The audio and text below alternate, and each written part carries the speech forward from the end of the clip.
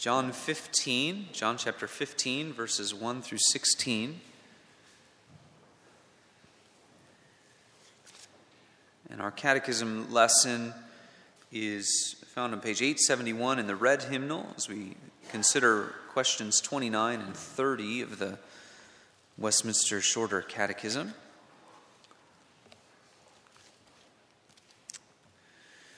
We'll read the answers of those together after we read God's Word.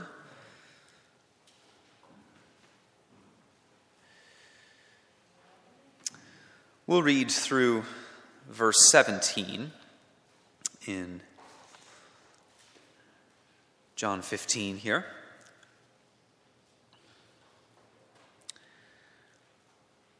John 15, this is God's holy word. Please give your attention to its reading. Jesus speaks to his disciples the night of the Last Supper. I am the true vine, and my Father is the gardener. He cuts off every branch in me that bears no fruit, while every branch that does bear fruit he prunes so that it will be even more fruitful. You are already clean because of the word I have spoken to you. Remain in me, and I will remain in you.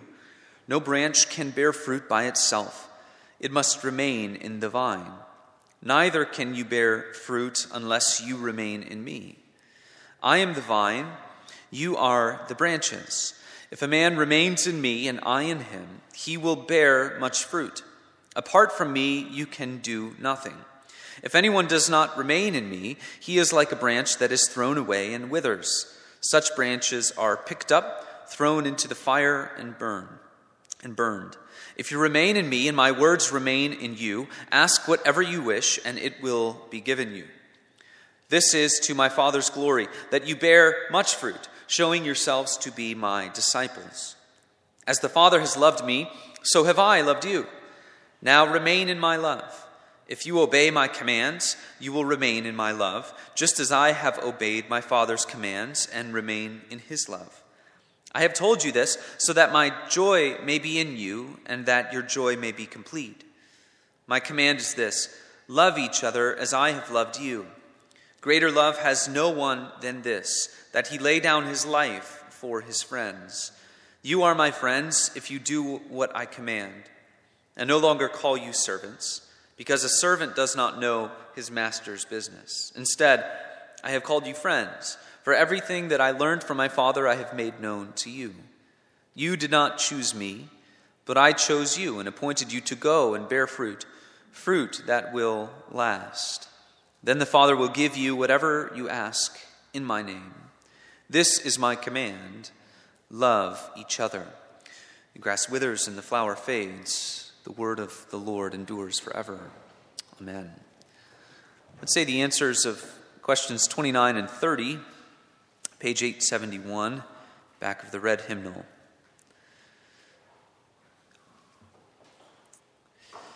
Question 29. How are we made partakers of the redemption purchased by Christ? We are made partakers of the redemption purchased by Christ by the effectual application of it to us by his Holy Spirit. How doth the Spirit apply to us the redemption purchased by Christ?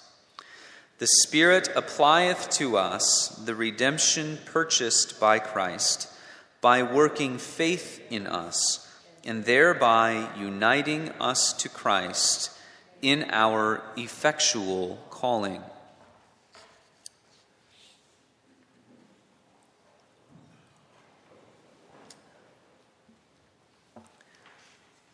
The central principle we'll be considering when we think of being united to Christ tonight is this: Adam's sin cannot hurt you unless you are in him. And Christ's salvation cannot benefit you unless you are in Christ. The contribution of the Reformation and what happened afterwards in developing Reformed doctrine was to really delineate how to think about redemption accomplished in Christ and then applied by the Holy Spirit. That's something you'll hear theologians say from time to time. Redemption accomplished and redemption applied. Christ does what he does in an objective sense. His work on the cross, his resurrection, his righteous life lived, all are accomplished in an objective, once-for-all manner. But that salvation and the benefits of that salvation are applied subjectively to individuals in space and in time. And certainly an imperfect illustration, and you could probably poke a few holes in this, but an imperfect illustration that gets us to the way of understanding this are these never-ending stimulus bills that Congress keeps passing.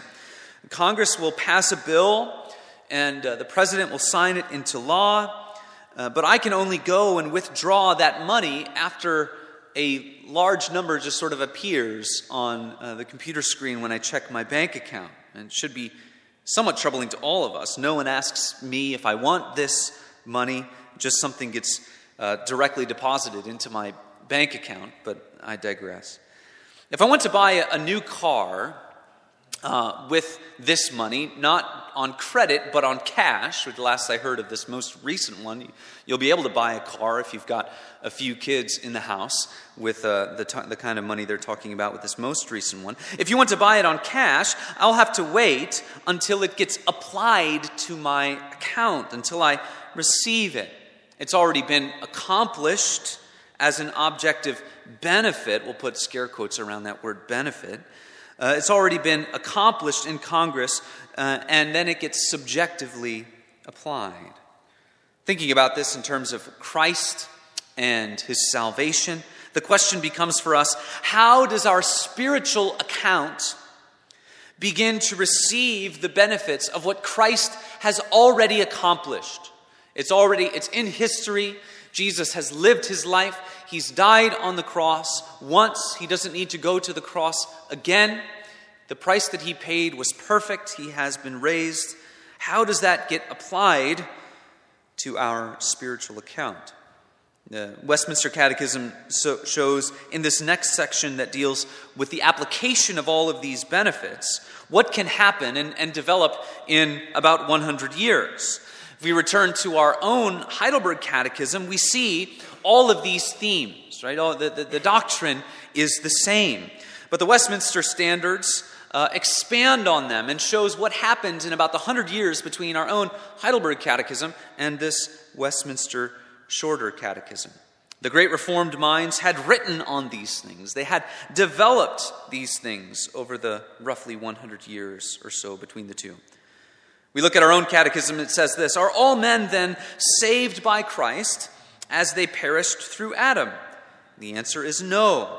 Only those who by true faith are engrafted into him and who receive all of his benefits. And so we're thinking about, and what we see in the Westminster Catechism is really unfolding all of those benefits. Tonight, we are thinking mainly of three things: God's election, what we call effectual calling or regeneration, and union with Christ. And we'll apply all of those things really to practical side of Christian living. So first, election. It's not our purpose to dig too deeply into the doctrine of election, but there are some necessary comments that we can make about it. The basic truth to highlight for our purposes tonight is that it is fundamentally God's choosing. It is fundamentally God's choice, his sovereign grace, that is the dividing line between those who will ultimately share in Adam's sin and who will share in Christ's salvation and victory. As in Adam all die, so in Christ will all be made alive. But Paul does not mean there that every single solitary human experiences the benefits of Christ just as they experience the sin of Adam, but rather all those whom the Lord will call to himself.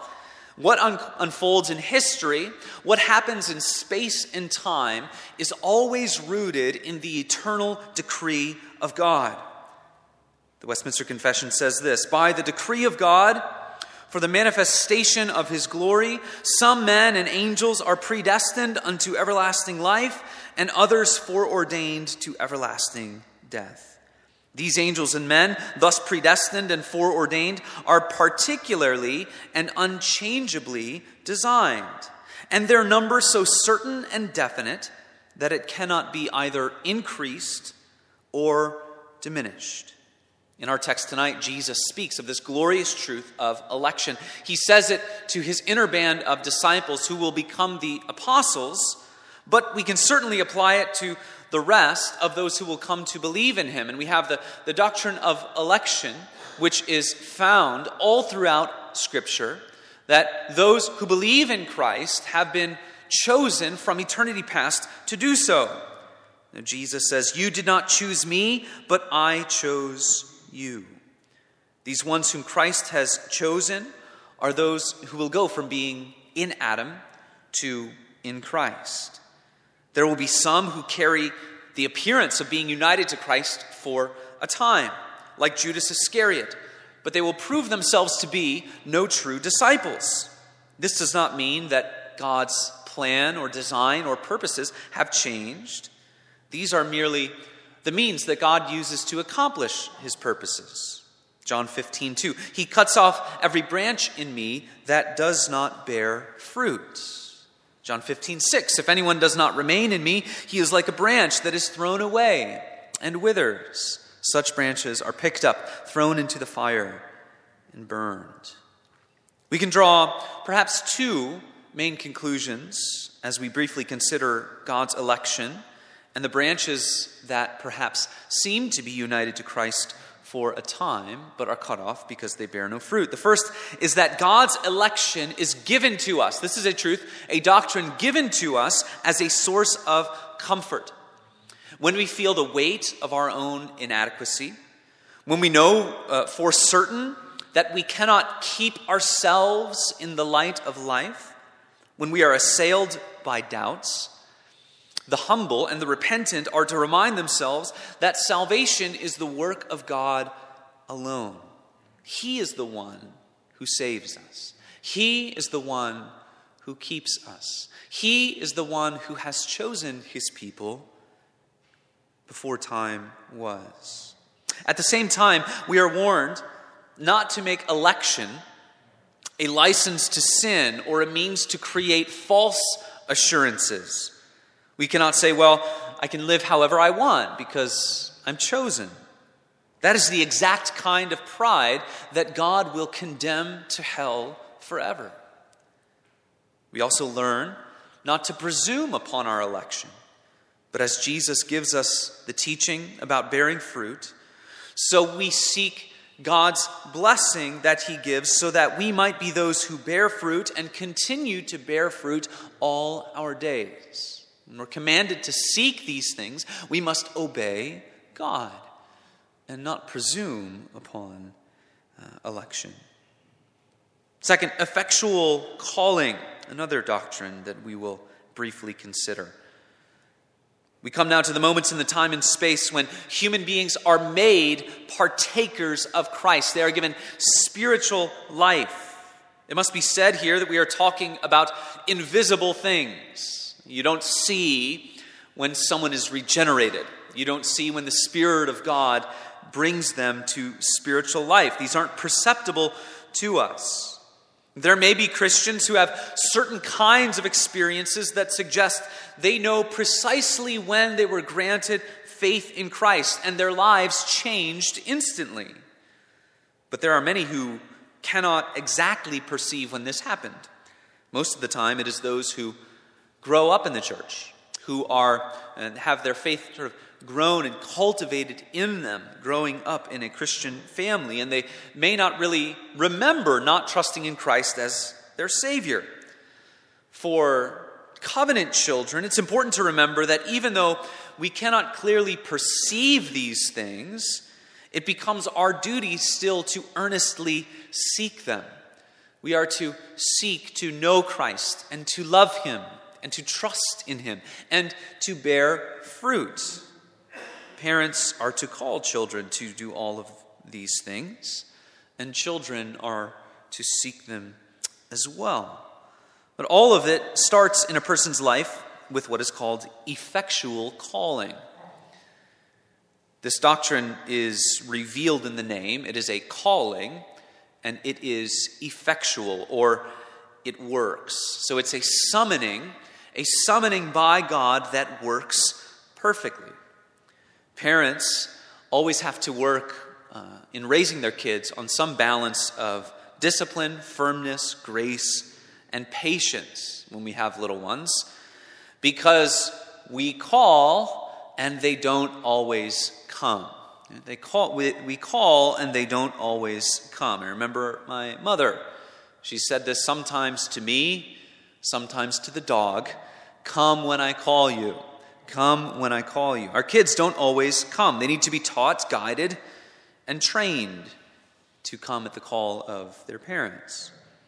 When God calls a man through the gospel, in effectual calling, it is not something that sometimes works. Right? There is a general call. The gospel is to go out to all the world. God commands all men everywhere to repent. So the gospel is preached. And that's general calling. But effectual calling is when God creates life. It always works. And all of those whom God has chosen will be raised to this spiritual life through a sovereign work of God. Back to the Westminster Confession, it says this: all those whom God has predestined unto life, and those only he is pleased in his appointed and accepted time effectually to call by his word and spirit out of the state of sin and death in which they are by nature into grace and salvation by Jesus Christ. When Jesus called Lazarus out of the tomb, that was an effectual calling. And many have said that it's a good thing that Jesus said, Lazarus, come forth, as opposed to just saying, come forth, because otherwise all of those who were in their tombs within an earshot could have been raised to life. He says, Lazarus, come forth. Those words go out and they create an actual physical, bodily life in Lazarus. We'll look more closely at this in coming weeks, Lord willing. But ordinarily, this life that's created in the heart of a person is that which happens through the proclamation of the gospel and through the preaching of the word of God. The result is saving faith. In Lazarus, his body was raised to life, started breathing again. In effectual calling, we are given true faith in Christ. And faith is spiritual life. True faith is the equivalent of spiritual life. We call this regeneration. It's a change from death to life through the work of God's Spirit as he works through the gospel. The main use for us to take from this doctrine is to remind ourselves that in the church, it is the gospel which is the power of God. Romans 1:15 and 16. So I am eager to preach the gospel to you also who are in Rome, for I am not ashamed of the gospel, for it is the power of God for salvation to everyone who believes, to the Jew first and also to the Greek. Romans 10:14. How will they call on him in whom they have not believed? And how are they to believe in him of whom they have never heard? And how are they to hear without someone preaching? Romans 10:17. So faith comes by hearing, and hearing through the word of Christ. We're to remind ourselves that this effectual calling is the work of God alone. We can't convince someone into spiritual life. There is no magic formula. There is no magical combination of words that makes people recognize all of these things. And intellectual conversion is not true conversion. There is not just a recognition that Christ is real and that the things in the Bible are true. There needs to be a trust in Christ, a personal trust in him and his glory and his goodness as the Savior. So the church's duty is to proclaim the gospel. That is our primary duty. and to make disciples through opening up the whole counsel of God, and to administer the sacraments, and to exercise church discipline. Why? Because God is the author of salvation, and he has said, in and through these things, this is where spiritual life will be granted and given. That's effectual calling.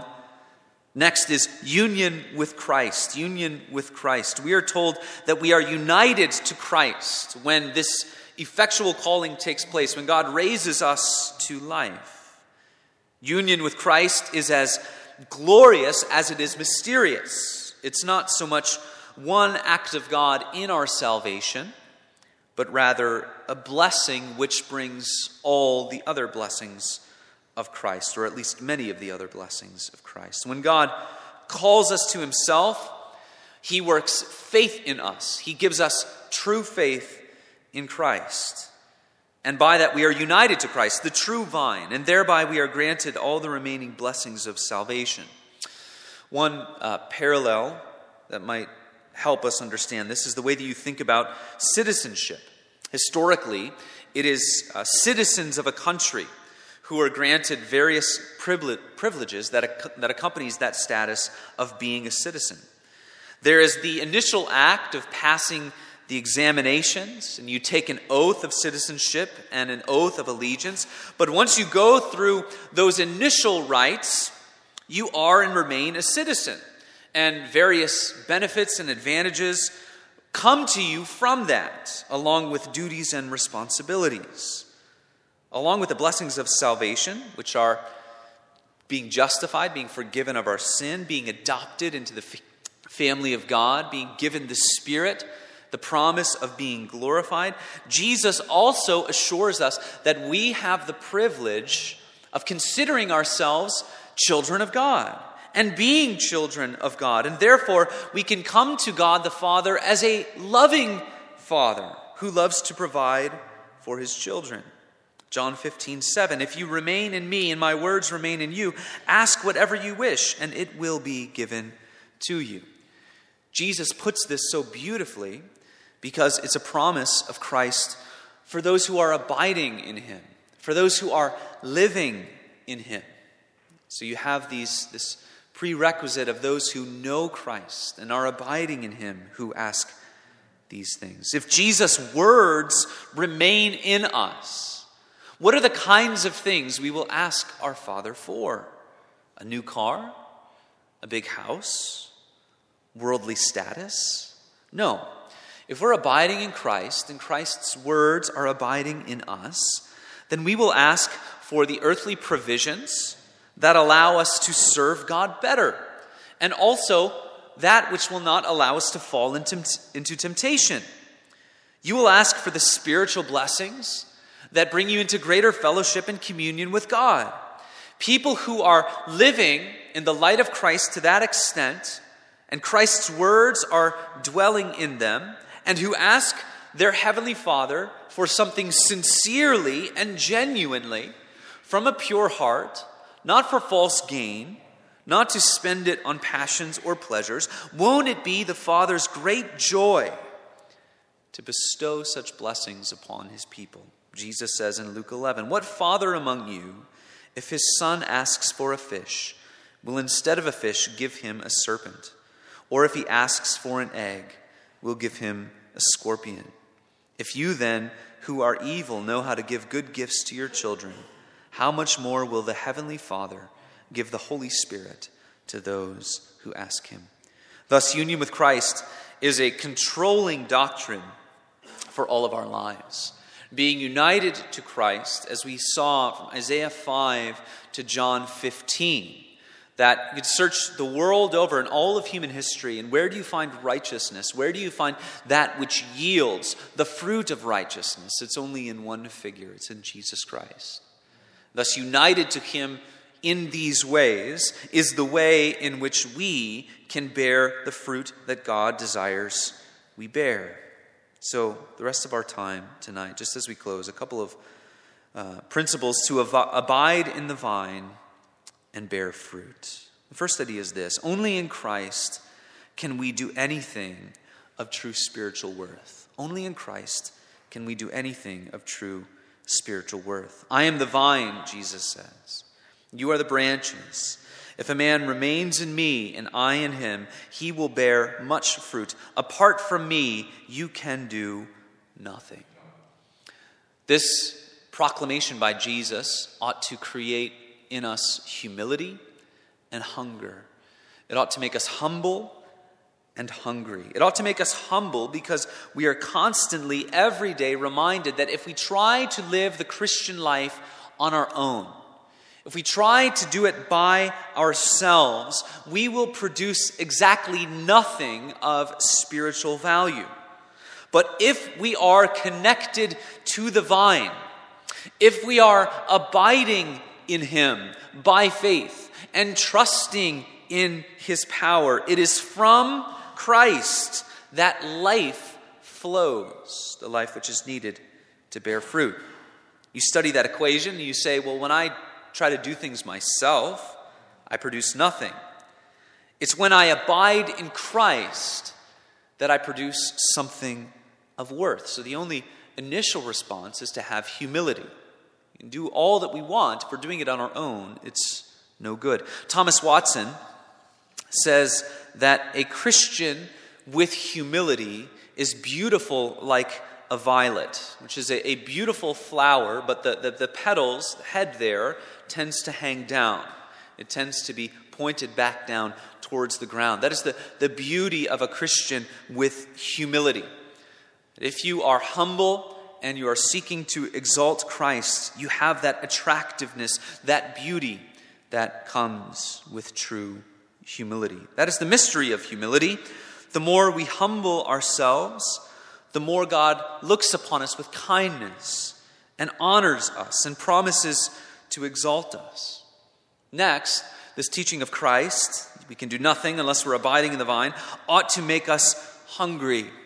It ought to make us hungry for the reality of Christ, the truth of Christ, the words of Christ, because we see that we don't produce this life and what we need, we don't produce it in ourselves. We don't do some kind of spiritual photosynthesis where we are humans in terms of our actual food. Right? We have to go and find food or make it, put it on the table in order to nourish our bodies, particularly when we are hungry. And that is the same for ourselves spiritually. We are fed from a source outside of ourselves. And that, of course, is Jesus, the bread of life, the food for our souls. Next is this. Though we cannot unite ourselves to Christ, we are called to abide in him. Notice how many times in John 15 Jesus says this, abide in me, abide in the vine. We cannot make these spiritual realities come to be. We cannot make ourselves united to Christ. And yet we have these commands to abide in Christ, almost as if we are to continue to bring this reality about, almost as if it is up to us to make sure that we do not lose this union with Christ. Now, that cannot be. Jesus says, all that the Father gives me will come to me. And the one who comes to me, I will never cast out. And I will raise him up at the last day, right? It's sovereign grace from beginning to end. And God is the one who preserves us. So what is happening here is that these types of commands God gives to us, and then he works through these commands in order to create this kind of life inside of us, in order to create this kind of obedience inside of us. Isaiah 55, as the rain and the snow come down from heaven and do not return to it without watering the earth and making it bud and flourish, so that it yields seed for the sower and bread for the eater, so is my word that goes out from my mouth. It will not return to me empty, but will accomplish what I desire and achieve the purpose for which I sent it. It's through this command, then, abide in Christ, that God creates in our hearts the desire to abide in Christ. God creates in our hearts the ability to abide in Christ. So this once again throws us back upon our God who is all-powerful. It throws us back upon the Christ who shares his life with us as a branch connected to the vine. And then finally, tonight, as we see in Jesus' words, bear the fruit of love. Bear the fruit of love. We need to love Christ. We need to love one another. We need to do it from a pure heart. And we need to understand what love is. We live in a world that's very confused about love. Love can be mistaken as permissiveness, passivity, allowing people to do whatever they want to do and saying that we are okay with that. Love, essentially, is wanting for others what God wants from them, leading each other to righteousness, to know and to understand that the best blessing we can have is communion and fellowship with God. The best thing that we can do with our lives is to serve God, and so to desire that for others and to be an instrument in the lives of others so that they might serve God according to His word and according to truth and according to righteousness. We need to, in many ways, have our minds rewired as to what love is. Jesus says this in so many different places here in John 15. This is to my Father's glory that you bear much fruit, showing yourselves to be my disciples. As the Father has loved me, so have I loved you. Now remain in my love. If you obey my commands, you will remain in my love, just as I have obeyed my Father's commands and remain in his love. You did not choose me, but I chose you and appointed you to go and bear fruit that will last. My command is this: love each other as I have loved you. Greater love has no one than this, that he lay down his life for his friends. Thomas Watson says, the best way to discern grace in oneself is to love grace in another. We know that we have passed from death to life because we love the brothers. What is religion, he says, but a knitting together of hearts? Faith knits us to God and love knits us to one another. Those who shall one day live together shall love together. We are appointed to spend eternity together as the family of God. So our time on earth is sort of our getting used to each other, because we'll be seeing each other a lot. Thomas Brooks says this: for a dog to scare a lamb is natural, but for a lamb to scare a lamb is unnatural. What he means there is, when God's people are vicious with one another or towards one another, there's something that is so unnatural about that, because we're called to be sheep who would not be, there's not a sheep that will go and tend to scare all of the other ones. So we must love in a way that is sincere, not just in word or in tongue, but in deed and in truth. We must want for others what God wants from them. We must love in a way that is spiritual. We love that in each other which God creates by his grace. We take joy in seeing others grow in their devotion to Christ. That's what we love to see the most in each other. We must love in a way that is extensive. We must love all of God's people because we see his workmanship and his love in them. If God loves someone and calls him or her to himself, then we ought to love that person. For God's love has been set upon them, and we love what God loves. We must love in a way that delights in being together. We must love in a way that is constant. Let brotherly love continue, Hebrews 13 says. So bear the fruit of love, because you are abiding in the vine who shows us that God is love, and whoever lives in love lives in God, and God in him. Not a love defined by the world, but defined by the gutsy, life-changing, righteous love that flows from the character and being of God himself. Let's pray. Heavenly Father, we thank you for your truth and for these words. We thank you that we have been granted the blessing of faith through your sovereign grace, and that this faith allows us to go forth and bear the fruit of love that we have been called to bear. Thank you for Christ and the gift that he is to us. We pray all this in his name. Amen. And we end by singing 468, My Faith Has Found a Resting Place. Let's sing 1, 3, and 4. 1, 3, and 4. And stand together and sing.